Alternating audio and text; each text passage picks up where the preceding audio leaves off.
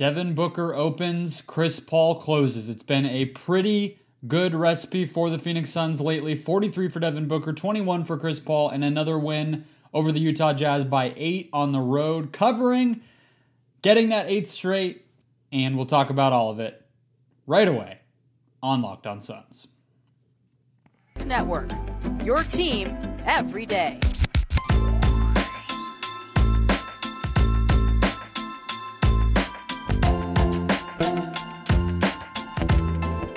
We are back. This is Locked On Phoenix Suns. We are part of the Locked On Podcast Network, and I'm your host, Brendan Clean, a contributor at Suns.com as well as Dime Magazine and a credentialed Suns media member for the past 5 seasons. Thank you for making Locked On Suns your first listen each and every day. We are growing the YouTube channel. Thank you for finding us there and subscribing. We are, of course, available on every single podcast platform as well, and we are free. The best way to keep us that way is to listen and to subscribe. So tell your friends, tell your family, tell the Suns fan in your life to come spread the love and subscribe to the show if they have not already.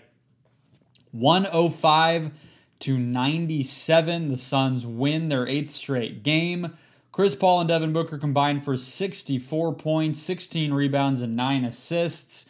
That duo has kicked it into another gear lately, and if that's a taste of things to come, well, it will be a great rest of the season, and that's where we have to start. We'll get into some of the late game stuff, we'll get into the rotation, we'll get into all of the usual tricks, but what I think has to be addressed first and foremost is exactly what I said to start the show. The duo, and not even just the production or the box score numbers of the backcourt here, but the way that they are sustaining great play for 48 minutes. And in this one, you had Booker with 21 points in the first quarter, I believe 33 or 35 through 3 quarters, and then he actually did hit his own fair share of shots late, but it was Chris Paul running the offense to perfection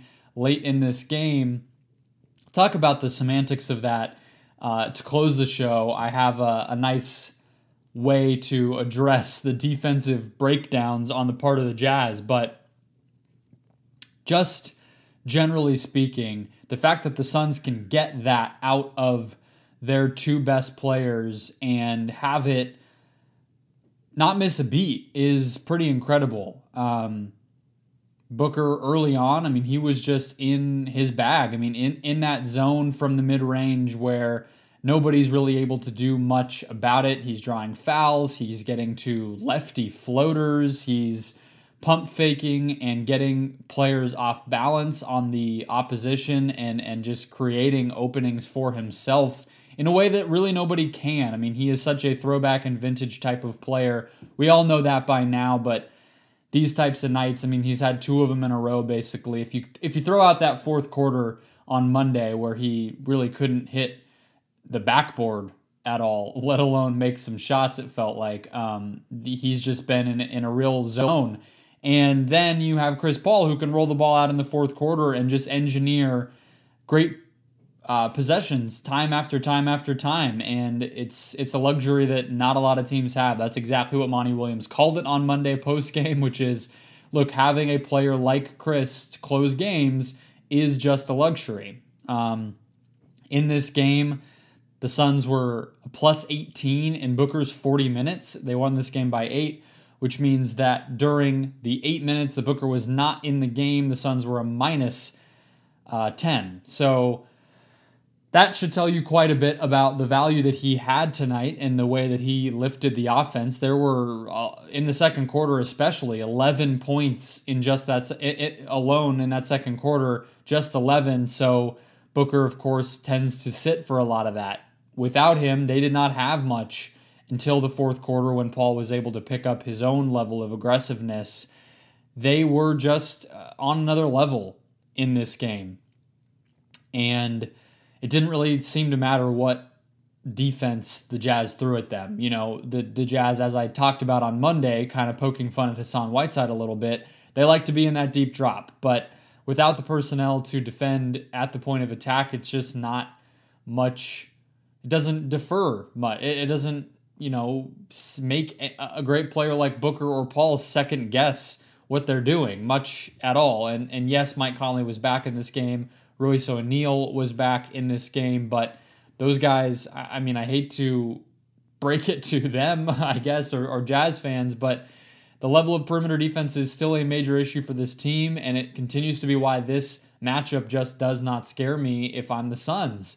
These guys, Booker and Paul, are able to sustain this type of offensive punch, and the Jazz can do nothing about it. That's just the reality. Even if they had switched or blitzed or any of those things, I think they would have had an incredibly hard time executing it. That's part of why they have to stay with their usual scheme, because they don't have the personnel to switch. They don't have the personnel to blitz with their big man. It's just that drop, and you're giving the best pull-up shooting tandem in the NBA potentially space to do exactly what they want to do, and they did so tonight. Again, 64, 16, and 9 combined for those two. They're both playing nearly 40 minutes and winning games, and that's the bottom line. 38 and 9 this team is now, and not showing any signs of letting up. Minnesota on Friday, but there's more to get to in this game. We'll talk about the defense on how the Jazz tried to stop things late. We'll talk about Jordan Clarkson, Haka Biyombo. There's a lot to get to. First, though, Bet Online wishing you a happy new betting year as they continue through the NFL playoffs and into the NBA stretch run. Bet Online remains the number one spot for all the best sports wagering action in the new year.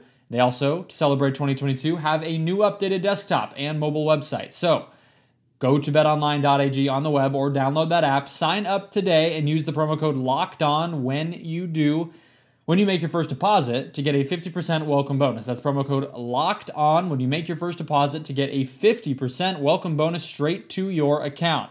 From football and basketball to hockey, boxing, UFC, even your favorite Vegas casino games, don't wait to take advantage of all the amazing offers in the new year at BetOnline. BetOnline remains the fastest and easiest way to make a bet on any sport. BetOnline, where the game starts.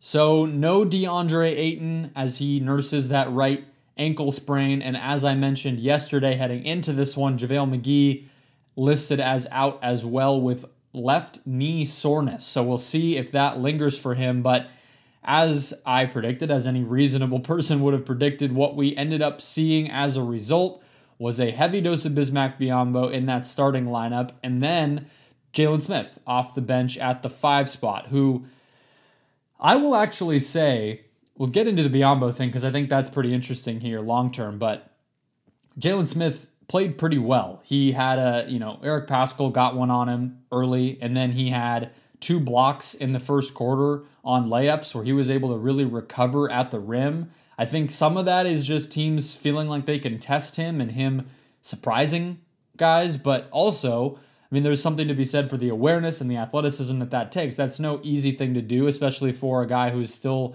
feeling his way around the NBA. He also was able to get the offensive glass like he often does and was better than 50% from the field. So a strong game from him, but the real decisive moments came when Biyombo was on the floor late in this game. He checked in about 4 or so minutes left, if I'm remembering things correctly. A little too late, in my opinion, but maybe Monty Williams knew something that I did not and predicted correctly, that the Jazz with Biyombo out there, historically, one of the worst free throw shooters in the league, they opted to hack him.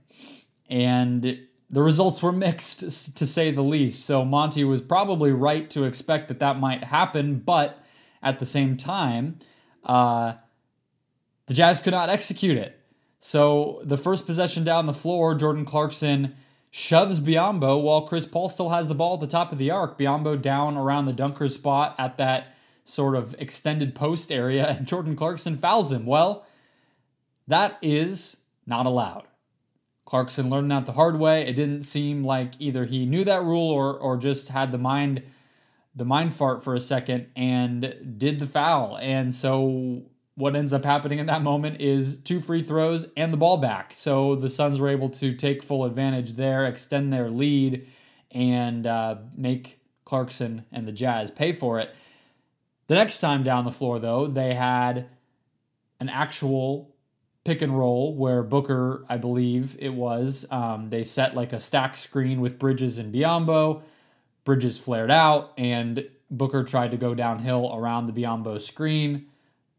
Bojan Bogdanovic fouls Biyombo, and I believe he made one of two or both. He definitely did not go 0 for 2 there. It didn't really matter at that point unless he had missed both, and then even with that, you're still looking at an uphill climb for the Jazz. So that Clarkson mistake really screwed them. And of course, just the offensive execution that the Suns were able to put forth iced the game. It was done by then, but long term, I do think this is interesting because it's going to crop up in the playoffs for sure. When teams have a long runway to plan for this matchup, they're going to isolate the fact that Biyombo is a liability at the line, and they're going to make him take free throws. So what I think that reality begs the question is, will Monty trust Biyombo to actually play minutes in the postseason? And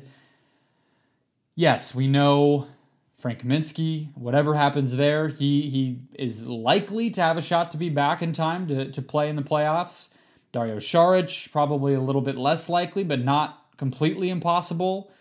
Jalen Smith, whether he's on the roster, or frankly, whether Saric is on the roster, I think that what I'm saying is there are a lot of plans that would be A, B, C, D maybe before Biyombo even would step foot onto the court, because he's gotten a lot of time lately, but that's a little bit misleading. DeAndre Ayton had COVID, then he has had this ankle injury. JaVale McGee has missed some time, so that has created this opening. But I think for this reason and the fact that there's other better options on the roster, I think that Biyombo will be, the third or fourth center on this roster when the playoffs come around. People have said, the Giannis thing, Ayton had to worry about his fouls.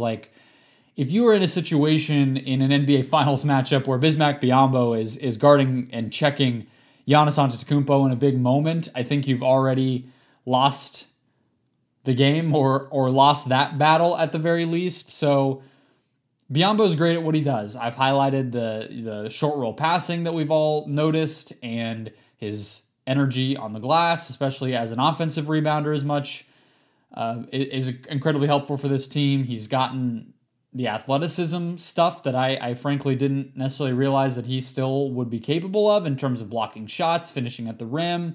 His free throw shooting has not been a complete nightmare like you might have worried, and he's just been a really strong piece of this team. I think he's fit in seamlessly. But that said, I do just think this Haka Biyombo was sort of a reminder that he is a limited player. He is somebody who is great as an insurance policy, but is not somebody who, in the past, really since he was in Toronto, has been part of great playoff teams. And, there is a reason why. He has those limitations and they're firmly there. So he is somebody who has, frankly, probably contributed multiple wins to this Suns team already. He has incredible qualities as a role player that make him an innings-eating type of big man in the regular season, but I don't think that this marriage is going to last into the postseason. And if it does, I think that the Suns will get a lot of these types of things thrown at them, and they might regret it. So not to dump rain on any of this and rain on the parade at all, but I do just think there has to be a level set with this type of situation where he has been so great, and there are just some things that might hold him back going forward. I want to talk about some of the other defensive stuff from the Jazz. I also want to talk about Jordan Clarkson, who for the second straight game poured in points and almost made this a little bit of a scare for the Suns. So we'll get to all of that in just a sec. First, though, one more quick break. So I talked in that last segment about the Haka Biyombo strategy by the Utah Jazz, how it worked, how it didn't work, why it was kind of too late, and what it tells us about the future of the big man rotation for the Suns once DeAndre Ayton and JaVale McGee return. But One of the other parts of this whole thing for the Suns and, how they match up against this team, what we might see going forward in terms of how opponents guard Chris Paul and Devin Booker was how the Suns were able to get Mike Conley off of Chris Paul, because that was a key. We knew the return of Conley was going to change this game. He's been nowhere near the all-star caliber guy he was the first half of last season, but obviously he is a big improvement over the younger Trent Forrest and some of the other guys who were getting playing time, Jared Butler, on Monday night. So when clutch time arrived, the Suns made a concerted effort to get Conley off of Chris Paul, and the way that they did that, which Mark Jackson was right on top of on the broadcast, so if you were watching the game, you heard this highlighted, is that they set an initial screen for by Cameron Johnson. He set an initial screen way up high. That basically set the stage for Bogdanovich to then be the one guarding Chris Paul, and then the Suns transitioned into the actual pick and roll where Biyombo set a high screen, and it was Bogdanovich who basically had to try to get over it and navigate that screen. What predictably happened is that Paul got several open mid-range jumpers or even a layup at one point, and then even after the Jazz tried to adjust by doing a quick, basically re-switch, they were able to get an open three for Cam Johnson out of that, and at the end of the day, it didn't much matter. And I think some of that is the reality. Again, the Jazz do not have the personnel to keep up with the Suns, but it is also something where it's a continuation of what we've seen all season long. We've seen transition drag screens where Chris Paul is able to just fly down the court and somebody will pick his man off. We've seen some of this early screening stuff, almost like LeBron will do, where he will call over the player who he wants to screen for him to get a bad or at least worse defender on him, a mismatch on him, and then from there, maybe he'll isolate or maybe he will call for a more traditional pick and roll with the big man. And those things are all done. I mean, frankly, to be blunt, straightforward with you guys about it, I mean, those are being done because of the scare that Patrick Beverley, but especially Jrue Holiday, put into the hearts and minds of the Suns. I mean, I think there's no really way other than that to say it. We saw the way that Beverley, but again, I will stick to, for the most part, Holiday, were able to just hound Paul, and it not only resulted in a worse performance by him, but also injury and physical deterioration. So these things are all new little wrinkles where, look, is Jrue Holiday going to be surprised to see one more screen if they meet again in the NBA Finals? Is Gary Payton Jr., for instance, on the Warriors going to be thrown off by the idea that one more screen is headed his way or that there's a transition guy standing in his way in transition? No, of course not. It's not reinventing the wheel, but it's just little things, and that's all it will take because, again, as excruciating as it may have been at times to watch Jrue Holiday do that or Patrick Beverley do that to the Suns and have the point guard be limited yet again in the playoffs, it didn't.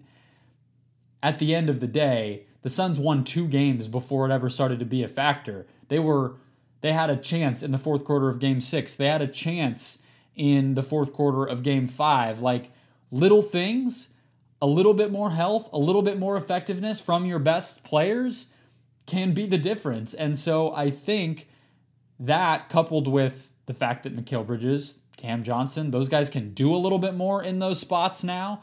All of that, I think, is going to create a better situation and a little bit more for the defense to be aware of so that maybe Chris Paul, just dribbling the ball is not such a nightmare like it has been. So just a little bit of a thing to add to what Mark Jackson was highlighting there late in that game because it will matter.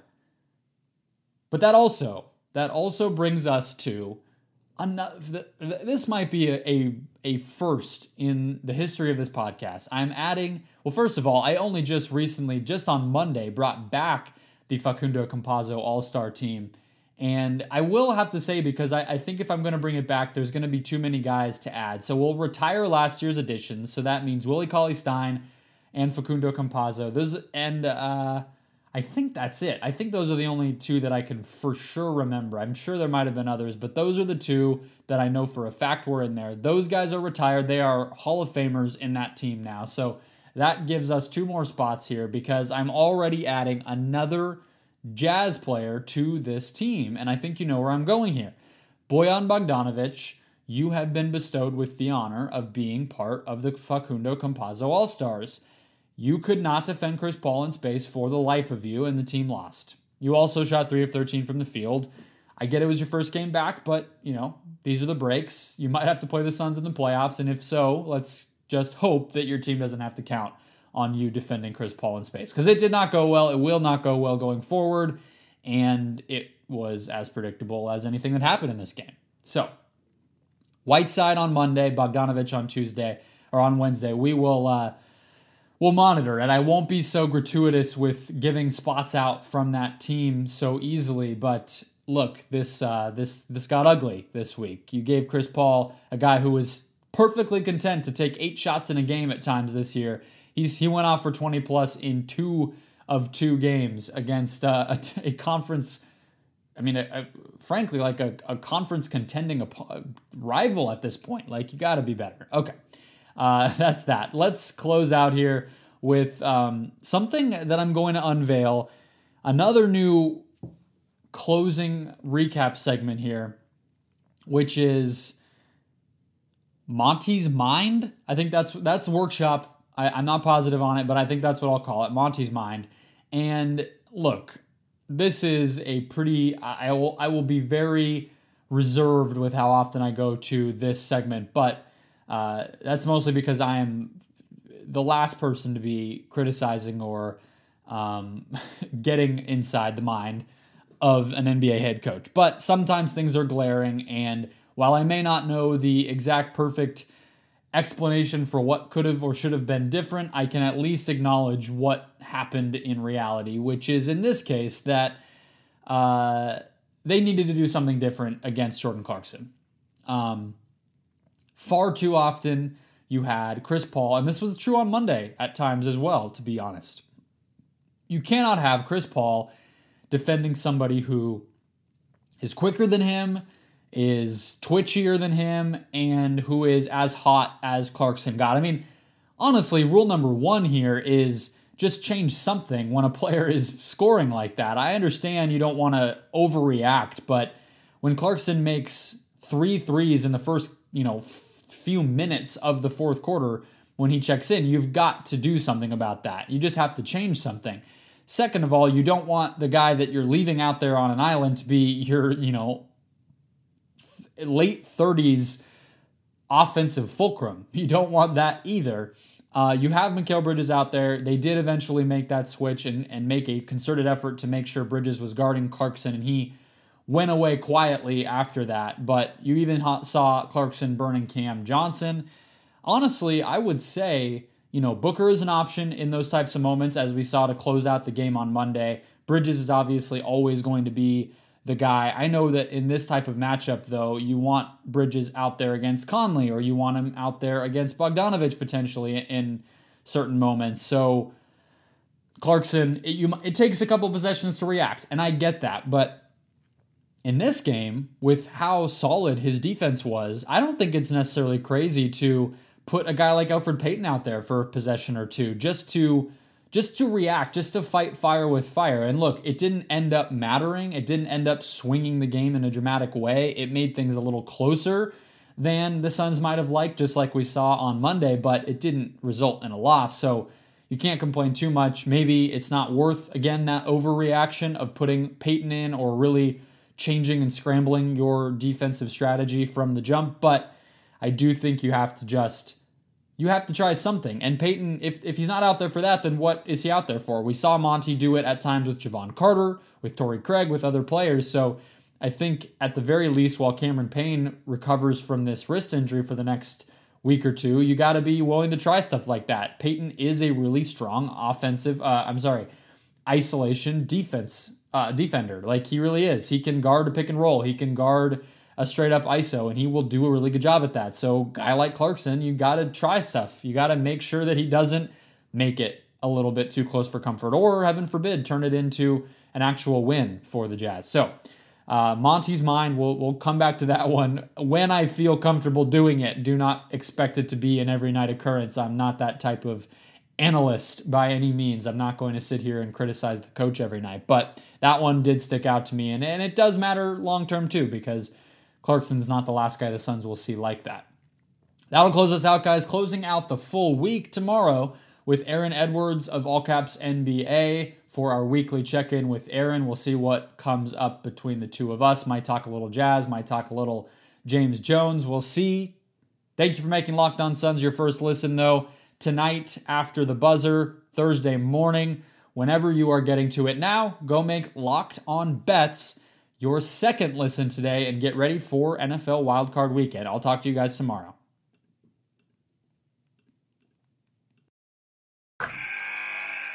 Wilson, you sent the game-winning email at the buzzer, avoiding a 4:55 meeting on everyone's calendar. How did you do it? I got a huge assist from Grammarly, an AI writing partner that helped me make my point. And it works everywhere I write. Summarizing a doc only took one click. When everyone uses Grammarly, everything just makes sense. Go to Grammarly.com/podcast to download it for free. That's Grammarly.com/podcast. Easier said, done.